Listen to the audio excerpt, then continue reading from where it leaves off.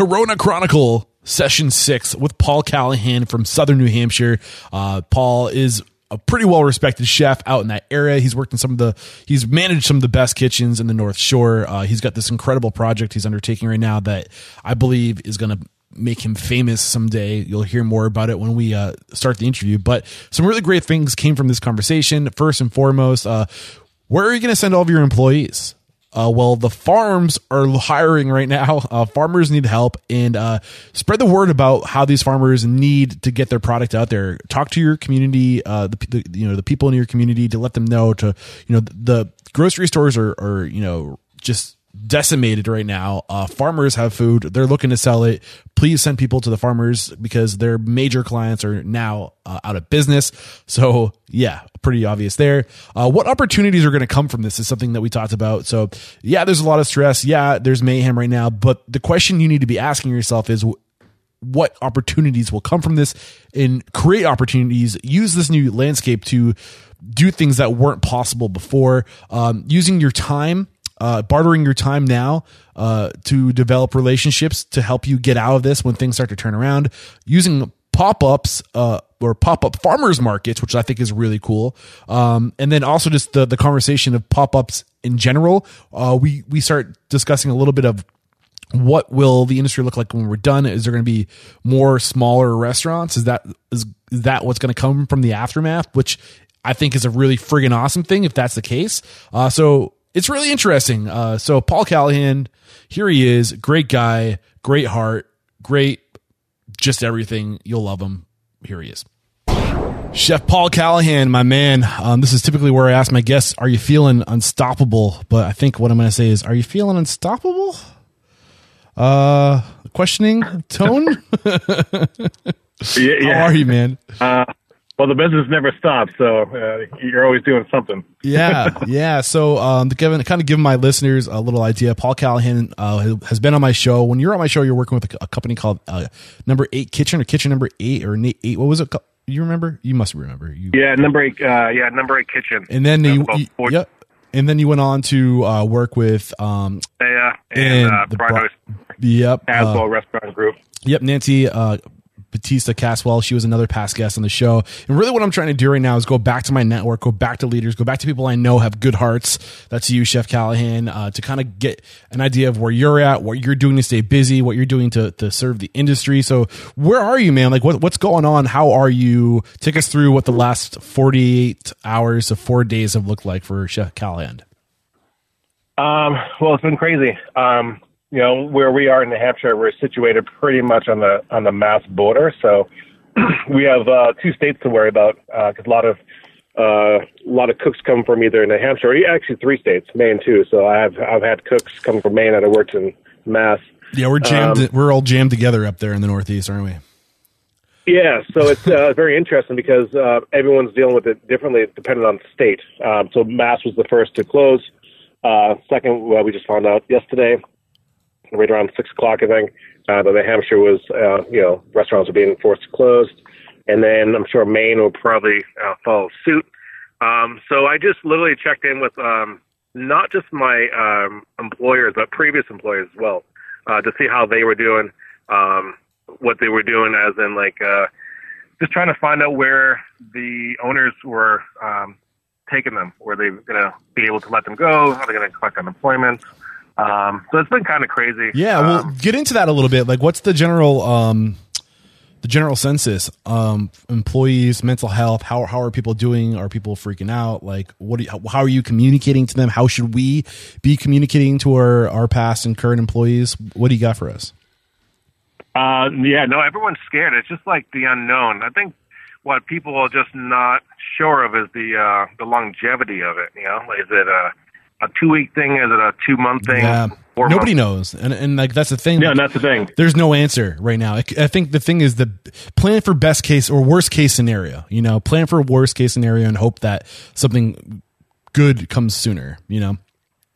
And something I've been trying to figure out myself is, and it wasn't one of the reasons I contacted so many past employees last night was, I was trying to get a consensus of the ownership of are they being brought back as cooks again, or are they Are the owners just going to open up with just the management team that they already have salary, so they're already paying?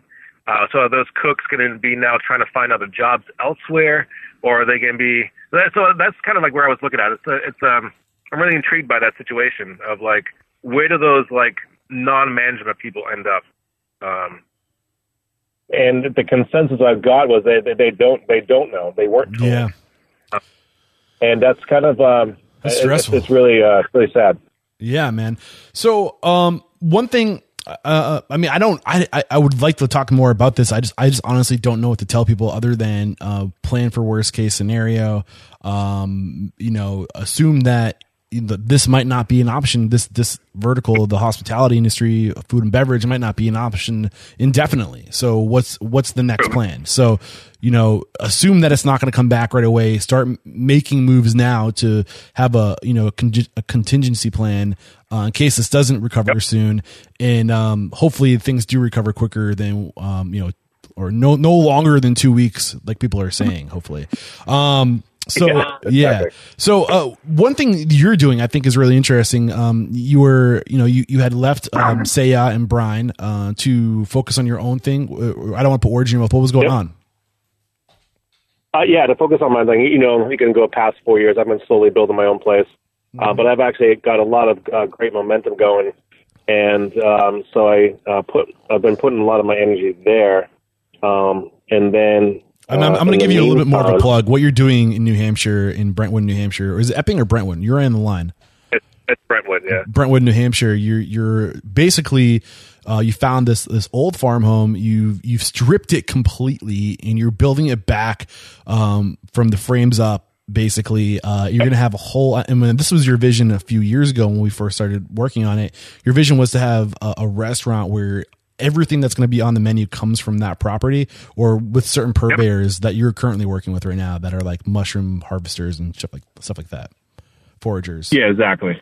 Yeah, so pretty much 95% self-sustainable. Yeah.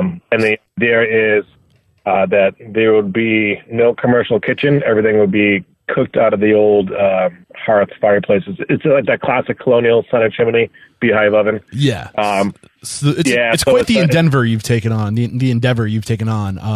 The fire department, they really don't like me right now. Oh, that's crazy. They're scratching their heads, and even the health department. But it is what it is. It's going to happen, but it's just a lot of moving parts. So how close were you? What was the projection? You're leaving Seiya, you're leaving Brian, which FYI, for those who aren't familiar with the Northeast, the North Shore of Massachusetts, like those are probably two of the most well-respected restaurants in the North Shore. So we're talking to a seasoned industry pro right now. When were you hoping to open your dream restaurant, your farmhouse? It was probably going to be within a year. So I figured I needed to save some money. So I've been doing the work myself. So I just was in the process of framing. I kind of bartered a wet-in on my facility for some plumbing. So I brought the plumber in. So was that the wedding I volunteered for? Yeah. Yeah, awesome. So that was kind of a trade-off back then. And the barter system's been it's been very generous. It's a way to go. Yeah, man, that's the way things used to be. It's all about relationships, right? So, do you think this is going to really hurt your plan to getting open, or are you going to postpone it? Is it possible that because of this, it could expedite your path? With people losing jobs, with restaurants closing, and there being a surplus of passionate industry people looking for a vertical, could you recruit? Could this be an opportunity for you? Is that a stretch? No, I think it's a great opportunity, and something I was just talking to a colleague chef the other day as this was all going down is, what is this really going to look like on the back end? Like, how disrupt is the industry going to be? What is the model going to be like? Like, now we see all the takeout delivery stuff, is it going to be more of that? Like, how does it shape up? And I think with, what's happening and what people are realizing is that their overhead their cooks, all the labor that comes with opening and running the restaurant is just it's giant. And I believe that you'll see the 20 seaters, the 30 seaters, that'll be where people go, where they have a chef one in front of the house, maybe a dishwasher that does kind of like, cooks, preps, helps plate, kind of that general facility, because you can still make a profit. And I think it's going to be much more small scale restaurants, because the people that are going to survive are going to be your Guy Fieri's, those kind of large, places that are just taking over Boston. So it's going to be really interesting to see how this shapes out at the end. Yeah. So one thing that you're doing right now, because your project's kind of on hold, well, you can still work on building out and doing stuff, right? You're really not limited to the progress that you can make. So, you're kind of, it's kind of business as it was. Were you working in a restaurant right now, or just building out your own restaurant? I know you mentioned now you're working with a forager. Kind of talk about that transition and how you found yourself doing this. Yeah. So, everyone's, the front line is the restaurants. Everyone's, talking about the restaurants and what's happening in the restaurants and the servers and the cooks and the bartenders. But then there's a trickle down, especially up here in the Northeast, we get a lot of our goods from farmers. So, we have mushroom guys, we have people that, raise animals, chickens. So I noticed the other day, right around the corner, a lady had a ton of spinach that she was ready to, bring to restaurants, and she didn't. So we kind of, it's kind of like weird collective agreement that it's like almost like telepathic. What's happening up here is we're kind of like what I'm doing is I figured like the next need was those vendors. Where do they put their product? How do they not lose their product? So what she started doing was these pop-up farmers markets, because we can't have farmers markets anymore. And what I decided was, I have, with my expertise in the kitchen, I can turn, I know X, Y, and Z. So I reached out to my mushroom grower, who I have a long-standing relationship with, and I've been servicing up my time with him, because his thing is that he's already started growing mushrooms months ago. For now, you know what I mean. So he just can't stop production. So they're coming. I mean, they're growing. And he just got done putting a commercial kitchen in, where he was trying to find avenues in order to displace his byproducts. So him and I brainstormed that I would help him with labor, that maybe in the back end, when it's all clear, is that he can give me a smaller percentage of our per pound charge on mushrooms. So if I was paying $15, maybe it'd be $12, whatever it is.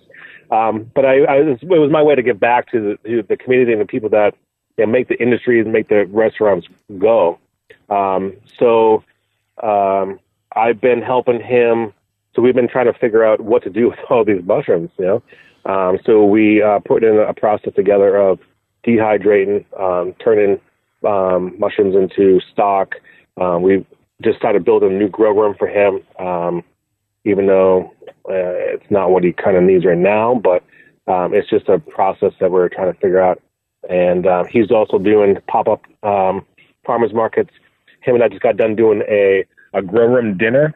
So we set up a Eventbrite page. We did 20 people because it was a commercial kitchen. It was awesome. It was right inside the grow rooms with the mushrooms. And that was one way to generate revenue for him. So some of the things I need to ask you, Paul, as you're kind of sharing. First of all, I think what you're doing is great. There's so many verticals through which we can choose to deposit our excess energy. Now that absolutely. So there's things we can do to help those who are still closely tied to the restaurant industry, who still have product to push.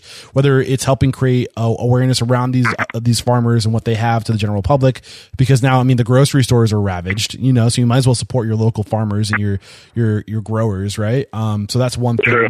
But I'm curious, the government's trying to encourage us to do the social isolation. Do you think you're kind of fighting against the grain by hosting these pop-ups and these events? Is that kind of counter productive? Is that something that you've been fought with? No, not necessarily. I mean, they have, they say, whatever it is, 50 people. But no, we just had one this past weekend. But we've already had them planned out. I mean, I think it's great personally. Like I think that, the government, like, I think this is like, I've been pushing pop-ups for the past 4 or 5 years now. The significance of pop-ups over doing pop-ups over food trucks or, farmers markets. Is starting with pop-ups is, in my opinion, the best place to get started. So if you're somebody who was looking to open a restaurant and you're looking at brick and mortars and that's not happening, I say still do what you were doing. There's a massive market that's being underserved right now. Host at home dinner parties. Maybe I might be getting in trouble, or maybe this is counterproductive if we're trying to socially isolate, but I don't know. I'm kind of torn there. What are your thoughts? I think go for it. Yeah. Because like I said, I think, again, the back end of what does this look like? So I think what you're going to be seeing is like, how do chefs create revenue? And I think you're exactly on point with that. It will be these smaller dinners, these type of pop-ups. And then what does that look like in the back end? Like, where do they end up themselves? So I think it's going to be the smaller ventures that people will need to find and land at. Yeah. Which I think is kind of good. I mean, I think it's good. Interesting. So what are the big takeaways? What are the things that you want to make sure that, as a leader in the North Shore in New Hampshire, within the culinary community, what are the big things you want to communicate to the people listening today? That, again, for me, it's my vendors. I work just closely with them. Just, make sure that we don't forget them. If there's any way, like if you have an extra staff that can go and help, harvest carrots or go schlep stuff to a pig, or just make sure like they're taken care of as well. All the focus right now is on the restaurants, but what about these small restaurants that are crucial and vital to these micro vendors, that are supplying they're living off mostly their business with restaurants. Like that's massive. Oh, absolutely. Yeah. I mean, I sorry, today I was harvesting mushrooms this morning, and I saw I saw what he brought out last week and the week prior, and then what got delivered today, and it would blow your mind. Yeah, just how drastic of a change it was. Yeah, absolutely. Man, well, I don't want to cut you short, but if there's anything else you want to get out there, any last thoughts, now's the time. And I just can't say thank you enough for getting squeezing me into your schedule last second like this. No, just stay positive. I mean, just stay connected. Like I said, just reach out to old cooks, cooks that just left, past management. Just check in and see how they're doing, if they need anything. Yeah. Because we have a survival mode as chefs. We can turn shit into gold. So that's kind of like what we do on a daily basis. So we're going to be good, not good in that regard, but it's just making sure that we're all just taken care of and just staying positive. I love it, man. Thank you again so much. I'm just trying to get thoughts out there, to share situations, to give perspective, and you're definitely worth the 16-minute chat. I appreciate you, and stay well, man. Good luck with everything. You too, bud. Thank you. You too.